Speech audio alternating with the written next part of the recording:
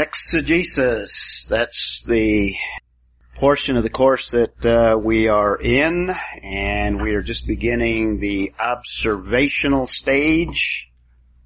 And just to remind you, what we are doing is we are concentrating on these particular areas. When you actually get into a biblical text, you'll move back and forth from observations, you'll come up with preliminary conclusions, then you make more observations, you might revise those, or you'll make other conclusions. So you'll go back and forth. But for now, in order to understand what observation is all about, we need to isolate it and separate it out. So that's what we're doing. And we should complete that in this session. Not this hour, but this session. And then we'll move into the stage of interpretation. So observing, we're trying to take notice of every little detail in the biblical text. We don't want to overlook even punctuation. And we're doing more than just seeing words on a page or sentences. What we're attempting to do is to perceive. We're looking for certain things. We're attempting to lay a groundwork, a foundation for good interpretation. So we're spending a lot of time on observation, and this is what you want to do in practice as well. Spend more time in observation, and then your interpretation will come naturally. So last time the last several times, we looked at terms. These are the basic building blocks of language. So terms are an important area of observation. And it's not just the meanings of individual words, but also how they are used in particular contexts. Are they used as nouns? Are they used as subjects of sentences? Are they verbs? So those are terms. Last time we spent some time looking at structure. And I mentioned that structure is defined as relationships in terms of language, relationships of all of the parts of language, how all of the parts relate to one another. Structure can be as simple as two words side by side that are in a relationship with one another. So when you think of structure, it doesn't have to be elaborate. It can be just two words. Jesus wept. Complete sentence. Independent clause. Two words. Subject and verb. Actually occurs in Scripture. Jesus wept. It's a whole idea, a thought, that has all of the components of a sentence. So you have structure. So you have just two words, but you have two words in relationship with one another. Jesus, subject of the sentence, wept, the action of Jesus. And that's a real verse in the Bible. So we won't assign that one because I think that's pretty easy, but if you were to break it down, you have a subject and a verb. That's structure. Most of the sentences are not that simple. In fact, in epistolary literature, and particularly Paul, we have very, very complex sentences where it's going to take some thought and some work to analyze the structure. But we're not at that stage yet. We're not analyzing it yet. We're just observing the structure that can be observed. So we spent some time looking at it, and we'll pick up at that point today. We mentioned that there are two major areas of structure. Grammatical structure, that's within a sentence, how all of the parts of a sentence relate to one another. Just like the simple one, Jesus wept. Grammatically, I analyze it for you, subject and verb there. That deals with syntactical relationships, grammatical relationships. The next, or the second type of structure, is literary structure. This is very, very broad. Now, literary structure can include within a sentence as well, but it primarily refers to that outside of a sentence. Literary structure. And we'll spend a lot of time looking at this area. These are literary relationships. How sentences fit together and work together, how paragraphs fit together, how all of the structural units fit together and work together to communicate. Literary structure. You said it's a relationship outside of a paragraph, did you say? Sentence. Outside of a sentence. But it can include elements of within a sentence. Whereas grammatical is primarily within a sentence. Let's talk about structural units. I've already mentioned a few of them, and let's take a whole book as an example to illustrate structural units. Let's take the book of Romans. The book of Romans breaks down quite commonly in this little chart that I've given you into these structural units, and we'll talk about each of them individually. We've already talked about the structural unit of division. In other words, these are the main parts of any book. That's the highest level of structural unit called the division. In the book of Romans, you could identify at least 3 divisions from chapters 1 to the end of chapter 8, chapter 9 to the end of chapter 11, and from chapter 12 to the end of the book. 3 major divisions in the book of Romans. Now, because of the length of the introduction and the length of the conclusion, you could look at them as divisions in themselves. Because in the book of Romans, they are the longest introductions and conclusions than any of Paul's writings. And if that's the case, then you would break down Romans. That's why I made this blue line a little smaller than these other blue lines. But you could consider them divisions as well. So if you say Romans has 5 divisions and you're isolating the introduction and the conclusion as individual divisions, then that would be a good observation. Or you could combine the introduction with the first division and make it at the level of a subdivision. And the same with the conclusion included in the third division, and it would be the last subdivision of the book. Either way works. So your big structural unit is the division. When you did the book study, you were looking for those major divisional units of the book. After divisions, you have subdivisions. So now each subdivision would be divided, and in the book of Romans, the first subdivision would include chapter 1 verses, after the introduction, chapter 1 verse 18 through chapter 3 verse 20. That would be your first subdivision from this point to this point. And then chapter 3 verse 21 through the end of chapter 5 would be your second subdivision. And then 6:1 through the end of chapter 8, your next subdivision. And then subdivisions, the smaller unit would be sections. And usually Romans would be divided chapter 1 verse 18 through the end of chapter 1 as the first section of this second subdivision. And then all of chapter 2 as the second one, and 3 to verse 20. Chapter 3, 1 to verse 20, the third one. See that? Structural units. And if you want Roman numerals, if you want to use Roman numerals, that's in chart form. This is chart form, so you can visually see. But if you're outlining, your Roman numerals would be your divisions. First major division, chapter 1 to chapter 8. And what do you have after the division level in outlining? Well, yeah, but what's the next structural unit? Subdivision, so that would be your A level, capital A level, subdivision. And if you're looking at the introduction there, that'd be the first 17 verses as your first subdivision. Then you have another subdivision from chapter 1, 18 through 3, 20.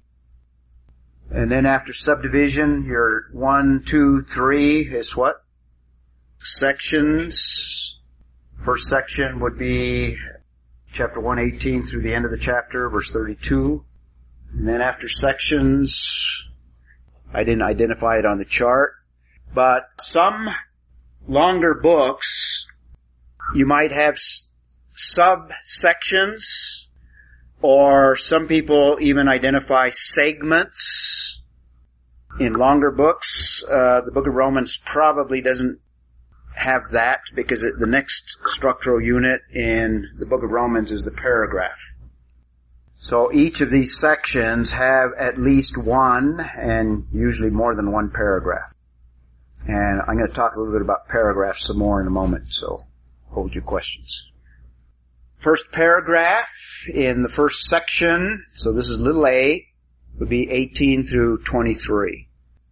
Now these vary. The paragraph breakdowns vary from translation to translation, and I would just suggest start with the translation you're using, and if you're using a study Bible, they'll be close. They'll vary a little bit. Some of them are a little tighter, some of them combine. And then after a paragraph, what's within a paragraph? You can figure this one out. What's the next structural unit? Sentence. That would be one half a paren. And in this case, the first sentence is verse 18 and 19. And within sentences, clauses. So a half a parentheses would be your clauses. First clause is verse 18a. And then you can even break up clauses as well if you keep outlining. Make sense? These are your major structural units. Each of these has a relationship to everything else in the book.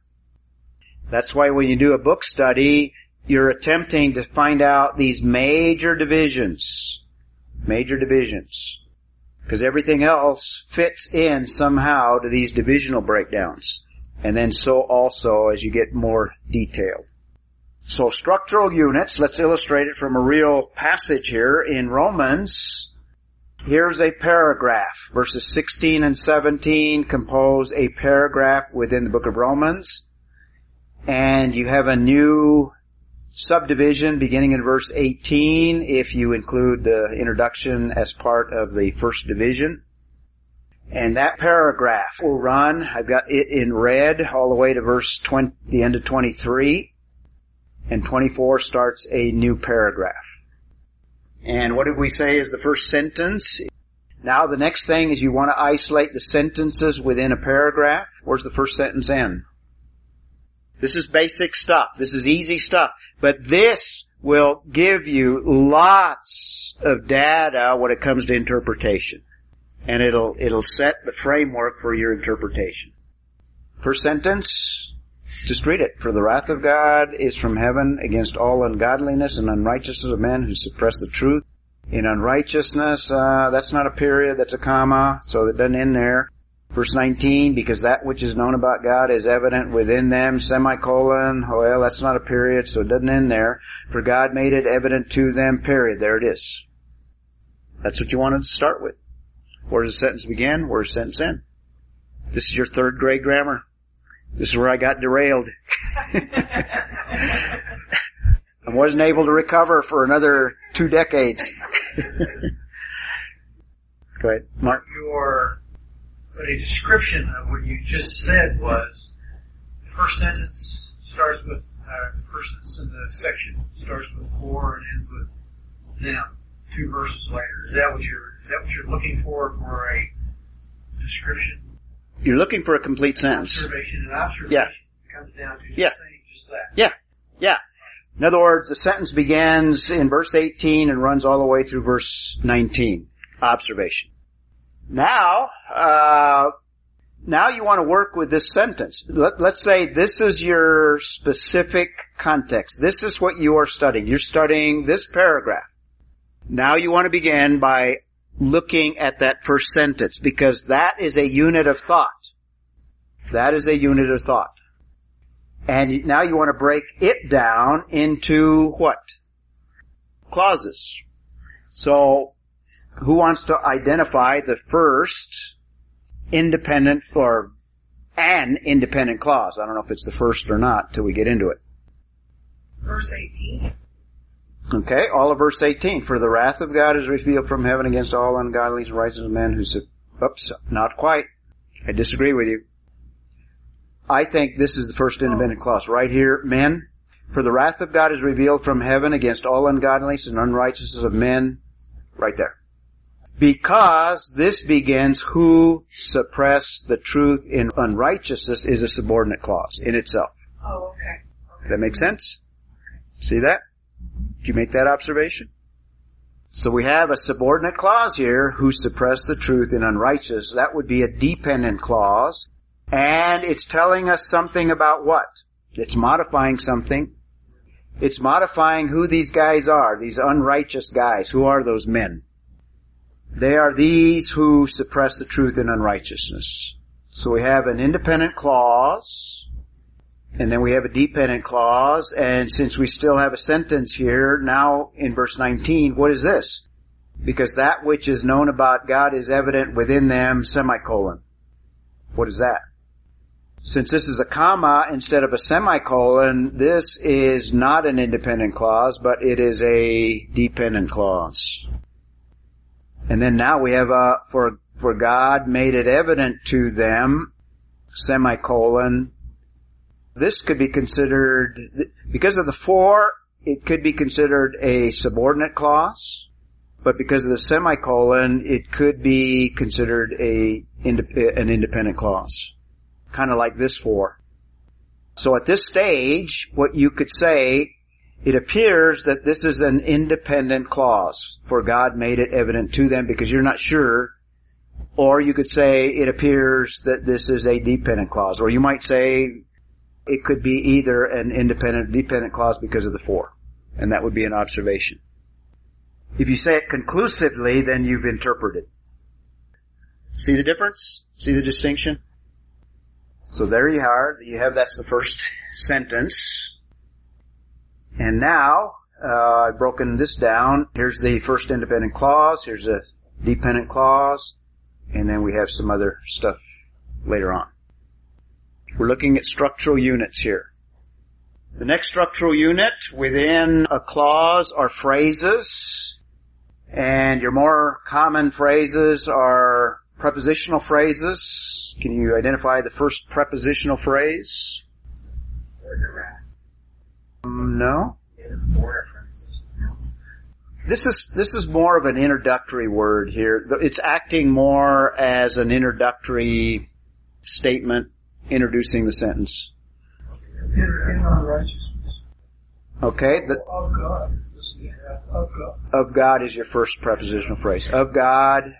In righteousness is a prepositional phrase, but we have from heaven, another prepositional phrase. Of men, another prepositional phrase. About God, another prepositional phrase. To them, another prepositional phrase. Within them, prepositional phrases. See them? There they are in red. This is what you want to do. These are observations.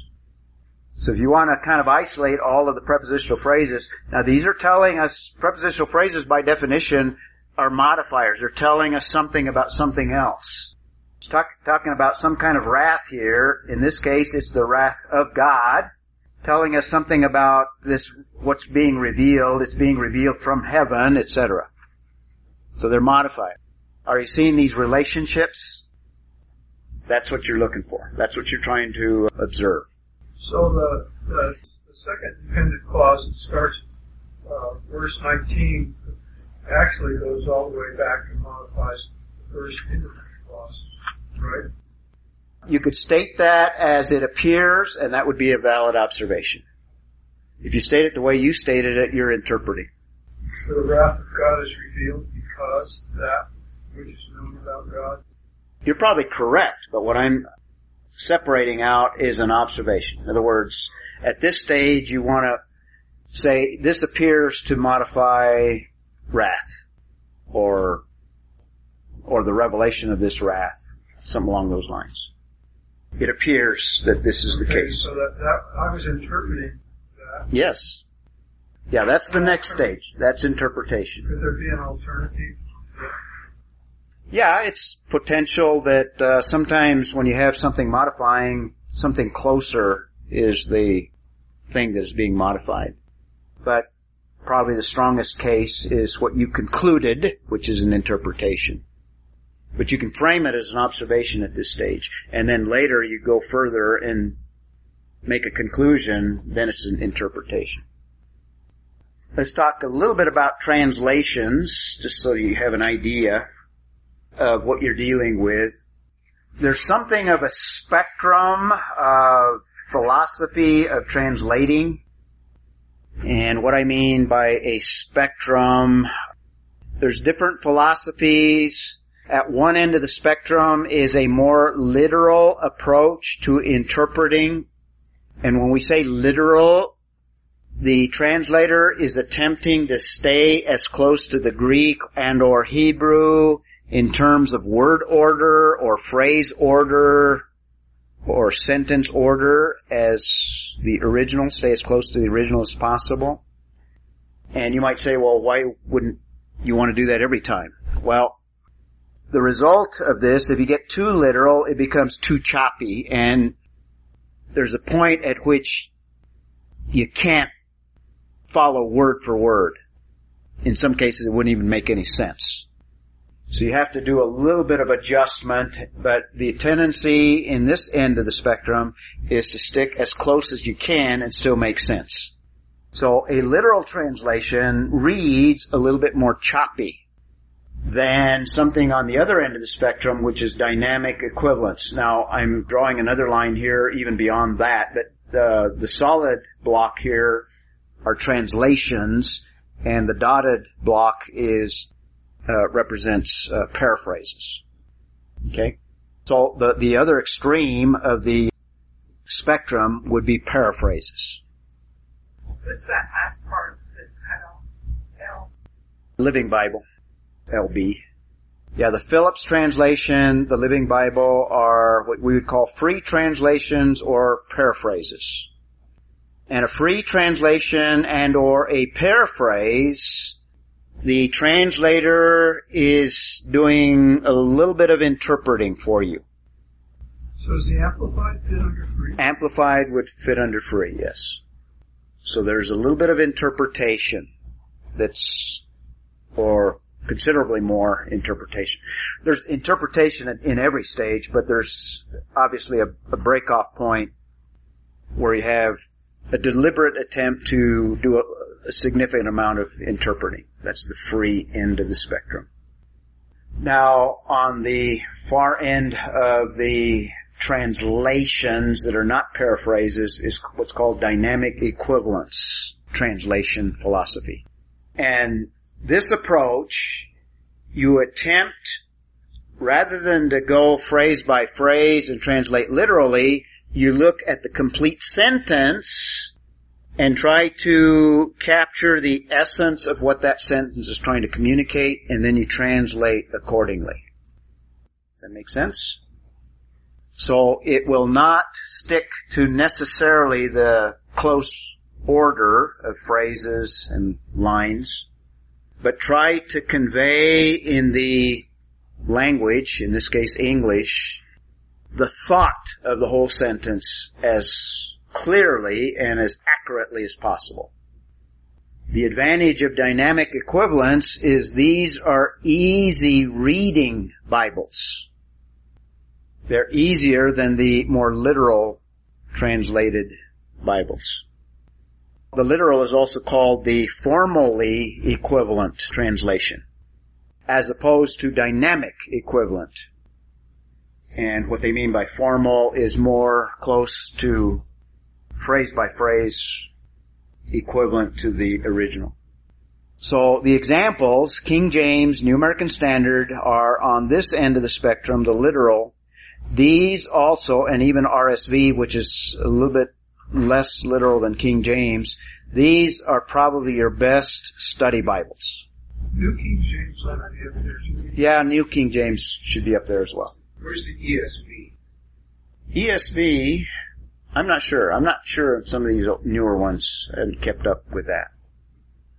So you have King James, New King James, RSV, NASB, literal. On the other end, the dynamic equivalents, NIV, New English Bible, Good News Bible. These are more readable. They read and they flow better, and the English is better. But you do lose a little bit of the flavor of the original. I think it's interesting. Of course, you're familiar with Dr. Walker. Yes. I think he was involved in the NASB and the NIV, the Psalms and the Proverbs. Yes. Yeah, a dynamic equivalent is not a bad translation. You just need to understand what the philosophy is and what the goal is. The goal is readability here. And the attempt is not to lose anything from going from the original to the English. So this is not an inferior translation approach. It's just different. Well, I know that Hosanna runs into that constantly because they're translating so many languages. Yeah. Any translation into any language is going to have the same issues. Yeah, we're just talking since we use English. Does that give you a feel? Therefore, in order to probably better benefit from this course, I would recommend King James, New King James, RSV, or NASB as your study Bibles. I'm not saying that NIV is not a good Bible. In fact, you ought to use it to check your understanding of the text, and it's going to give you some insight as well. But you might go to it after you've studied the details in these other versions. Make sense? So those are translations. Now, let me give you some things that you want to look for on the broad scope. We're talking about these relationships. This kind of looks at things from the book level, the divisional level. What kinds of things do you look for at the observation stage to try to identify divisions or subdivisions? There's different structural patterns that authors will utilize. The first structural pattern we might describe as a biographical structure. And if we're talking about a biographical structure, the key pattern here is persons. In other words, the material is structured around persons.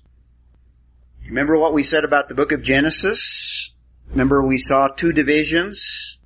And you remember I said that the second division seems to be organized around these four major personages. So the second division of the book of Genesis has a biographical structural pattern. See that? Remember that? You might even say, and commentators have observed that in the book of Acts, you might divide Acts into two parts by a biographical pattern. Who are the two major apostles in the book of Acts? Peter and Paul. Now you have the other apostles where they play a role as well, but Peter stands out, prominent, and then the second half of the book, Paul is prominent. So the first 12 chapters revolve around Peter and the other apostles, but primarily Peter, and then from chapter 13 to the end of the book, the focus is the apostle Paul. Paul is introduced to us in chapter 9, but he really doesn't come into play in terms of his ministry till chapter 13, and then the rest of it is Pauline. So you can divide the book of Acts into two divisions if you observe this biographical structure. Now, other commentators see another structural pattern in the book of Acts, so you can choose one or the other. But do you see that? You see what we mean by a structural pattern? In other words, you're trying to figure out how is the author putting his material together. And we're looking at it on a big scale now. Although, even smaller scales, sometimes you might see some of these patterns as well. So it's not limited to the division level. So you have a biographical structure. A lot of the historical narrative books have a historical structural pattern. In other words, the driver there are major events. Major events. Or key events. That's a historical structure. The book of Joshua You have something kind of an introductory portion. You have the wars or the campaigns, 3 major campaigns, and then you have the dividing up of the land. So you have, those are the main elements of the book of Joshua. These are historical events or series of events that you can tie together. The first division of the book of Genesis is predominantly a historical, event-driven division. So the book of Genesis has a historical division and then it has a biographical division. So Moses uses 2 structural patterns in the book of Genesis. Books like Numbers, books like 1st and 2nd Samuel would primarily have a historical framework or pattern. Chronological structural patterns. Remember I gave you an example of that one. Remember the book that we used that as an example? Ezekiel, remember Ezekiel? Seems to have that recurring chronological pattern. Key time elements. 1st and 2nd Kings seems to be divided into periods of time related to certain kings. And one of the emphasis in those books is in the time of a certain king, and usually it ties it to another event, so you have a time frame. Chronological. And you might say maybe a combination of chronological and historical structural pattern for 1st and 2nd Kings. Geographical. Obviously, locations or places are the keys there. You could divide the book of Exodus into 3 divisions. And you can probably, even off the top of your head, identify the 3 specific locations that you could divide the book of Exodus into. You may not have the chapters at the top of your head, but you can probably identify the 3 locations. Where are they at the first part of the book? Egypt. Where are they at in the middle of the book? Wilderness. Where are they at the end of the book? Nope. They're in Egypt. They're in the wilderness. Where do they end up in the book? Where do they spend a lot of time at the end of the book? Where did they receive the law? Sinai. Yeah.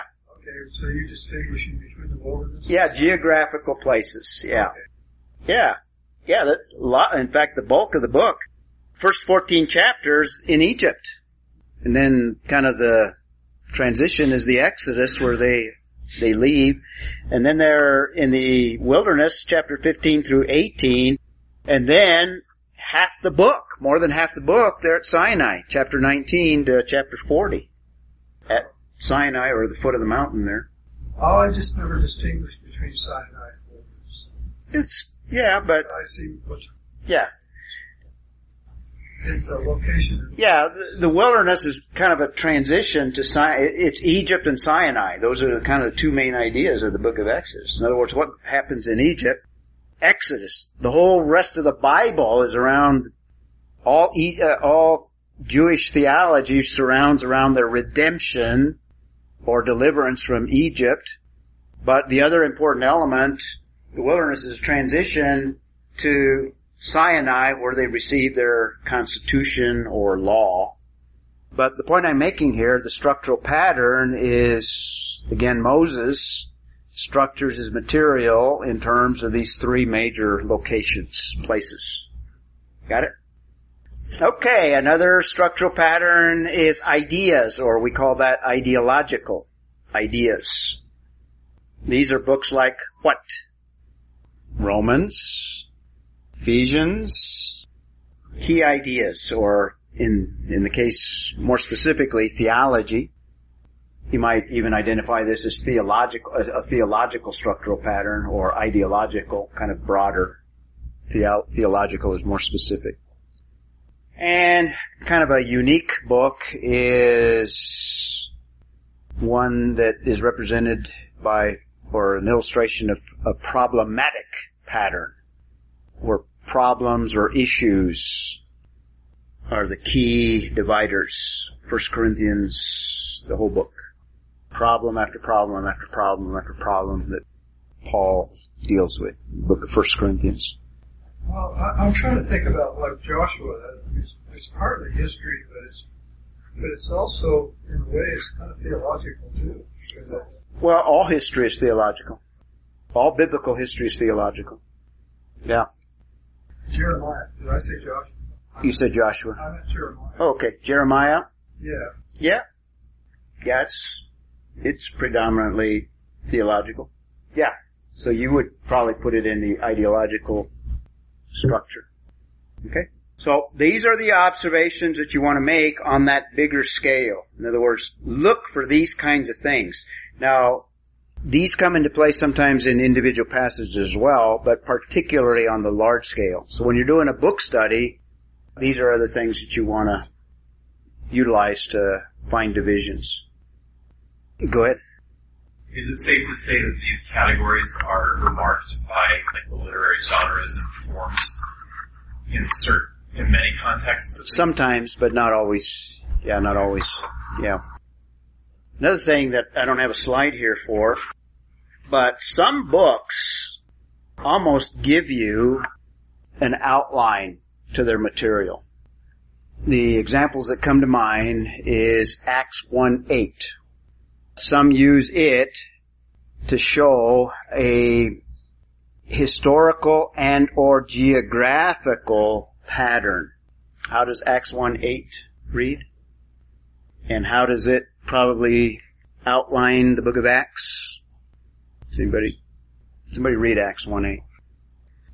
You will receive power when the Holy Spirit has come upon you, and you shall be my witnesses both in Jerusalem and in all Judea and Samaria, and even to the remotest part of the earth. Okay, and Judea and Samaria are linked together.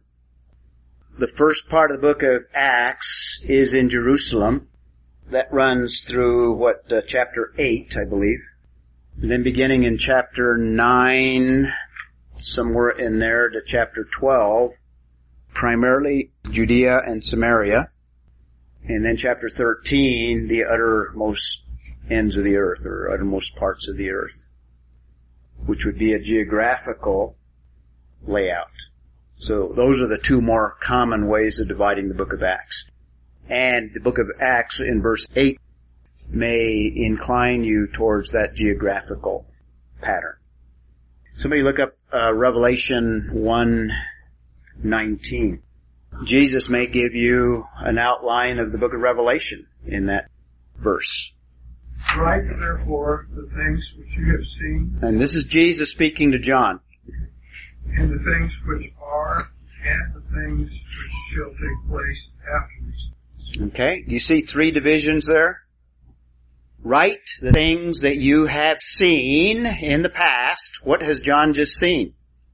The context is in chapter 1, so it deals with all of chapter 1, the vision that he saw of Jesus Christ. In fact, that vision basically is the foundation to the rest of the book. The vision of the resurrected Jesus Christ. That's the Jesus that's going to return. So write the things that you have seen, past tense. The things which are, things that pertain to what? Present tense. In other words, the church age that exists here and now. So that refers to chapters 2 and 3. The church exists here and now, present tense, still existing. And then we have the third division, the things that will take place after these things. After the things, probably referring back to the church, or the church age. And beginning in chapter 4, everything in chapter 4 to the end of the book is eschatological. In other words, future after the church age. Simple division of the book of Revelation. Seems to come right out of the book itself. That seems to be a chronological structural pattern. Okay? We have a couple of minutes here. Let me just introduce an area that we'll spend a lot of time next week. We'll talk about literary devices. These literary devices, authors utilize them to organize their material. And I'll give you a whole series of them. Some of them you can observe applying at the divisional level, and some of them apply even within a sentence. So you have the full spectrum, and authors can use them in any area of literary structure. We call them literary devices. And these are things that we use today. These are things that authors use in our culture today. And sometimes we use them in communicating to one another, even verbally. We use some of these literary devices. In fact, potentially we can use all of them. But all of them that we will go through are definitely found in Scripture. And I'll give you some examples of many of them. And the list is not exhaustive. I'm going to give you kind of the main ones that occur over and over and over, but there's others as well. A literary device that we call comparison, where one thing is compared to something else. This is probably the most common literary device that Scripture uses, or writers of Scripture use. And we do this as well. We try to explain something that is more abstract or difficult to understand by comparing it to something that is familiar. So the use of comparison is very, very common in Scripture.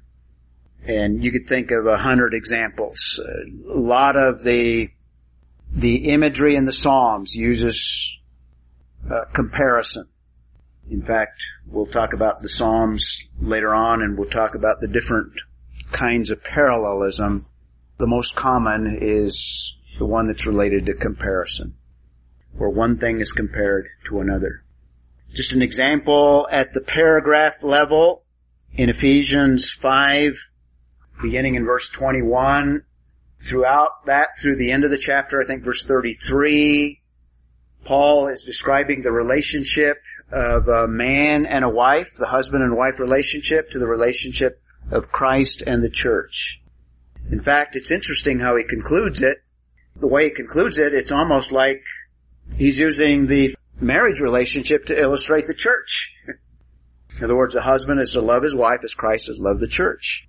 And a wife is to submit to the authority of the husband as the church is supposed to submit to Christ. So you have comparison throughout, and comparison runs throughout that whole paragraph.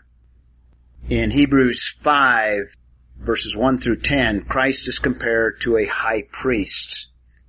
And the writer goes into some detail in expounding all of the characteristics of the high priest in the Old Testament, and he's making the comparison that Jesus has a ministry of high priest presently from the heavens, and he's the greater high priest. In fact, in Hebrews, Christ is superior in every way. But comparison is made there. In Romans 5, verses 12 through the end of the chapter, the work of Christ in saving mankind is in comparison to the work of Adam. In fact, Christ is called the second Adam. We have the first Adam described and the actions of the first Adam, and we have a second Adam described, and we have the actions of that second Adam. And just to expand that a little bit, just a few things. First Adam, second Adam. The first Adam's, the sin of one plunged all of humanity into sin. And then the comparison is that the grace effected by one, the second Adam, made available the solution to the problem that was effected by the first Adam. And these are just kind of the highlights on this slide here. So the actions of one are compared, in the negative sense, are compared with the positive actions of another one.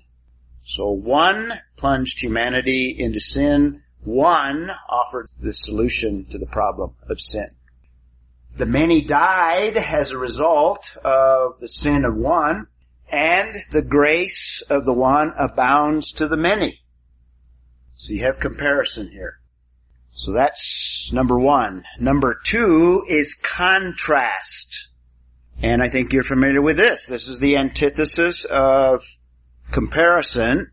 This is the association of opposites or dissimilar things.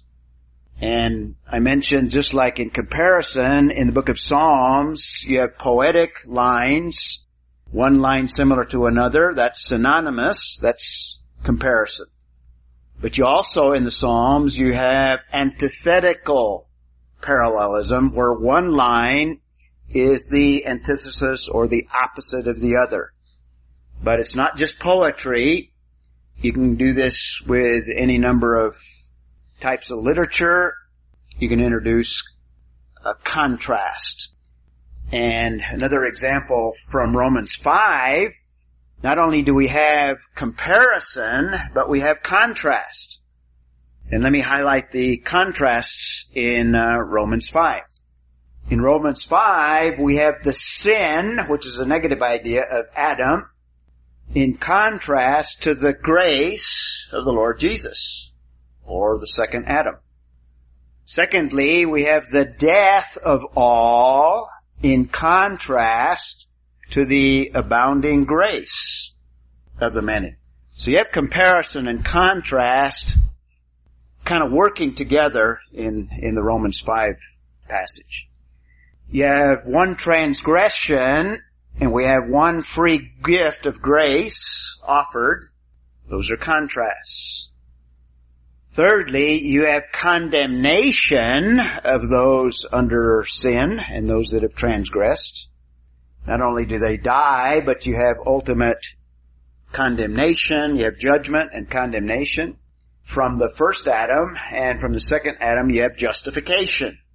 That's what that grace is all about, justification. And in the latter verses there, he uses both of those words, condemnation and justification, in the Romans 5 passage. Towards the end, about verse 20 or so, 19-20, we have death reigning. In other words, all humanity is affected because there's like a kingdom of death. There's a reign. And those that receive the justification, the free gift of grace through the Lord Jesus Christ, they can reign in grace in life. So you have reigning in death and reigning in life. You have the disobedience, this is also in those latter verses, of the first Adam producing the results of condemnation. And then you have the obedience of the second Adam resulting in eternal life. So you can even include below this eternal death and eternal life. Eternal life is used in the context. So that's contrast. Another example would be Galatians 5. In verse 21, you have the works of the flesh. And Paul gives a list of them. And then what does he follow the list of the deeds of the flesh with? The fruit of the Spirit, and he gives another list. So we have contrast that Paul introduces there. And obviously the encouragement is to allow the Spirit to produce the fruit of the Spirit. So he uses contrast to bring out that idea, to show what we are in the flesh and what we can be in the Spirit. The two are contrasted. In Romans 4, when Paul is developing the idea of justification by faith alone, he contrasts that with an attempt to be justified by works, or works do not justify. So we have contrast working there. So this is real common. You see contrast all over Scripture. And like I said, these literary devices, you can have paragraphs in contrast, you can have whole sections in contrast, or you can have within paragraphs, you can have even within sentences, contrast and comparison. And the same could be said for several of the other literary devices as well. Another very common literary device is the use of repetition. In other words, using the same terms or same phrases over and over and over.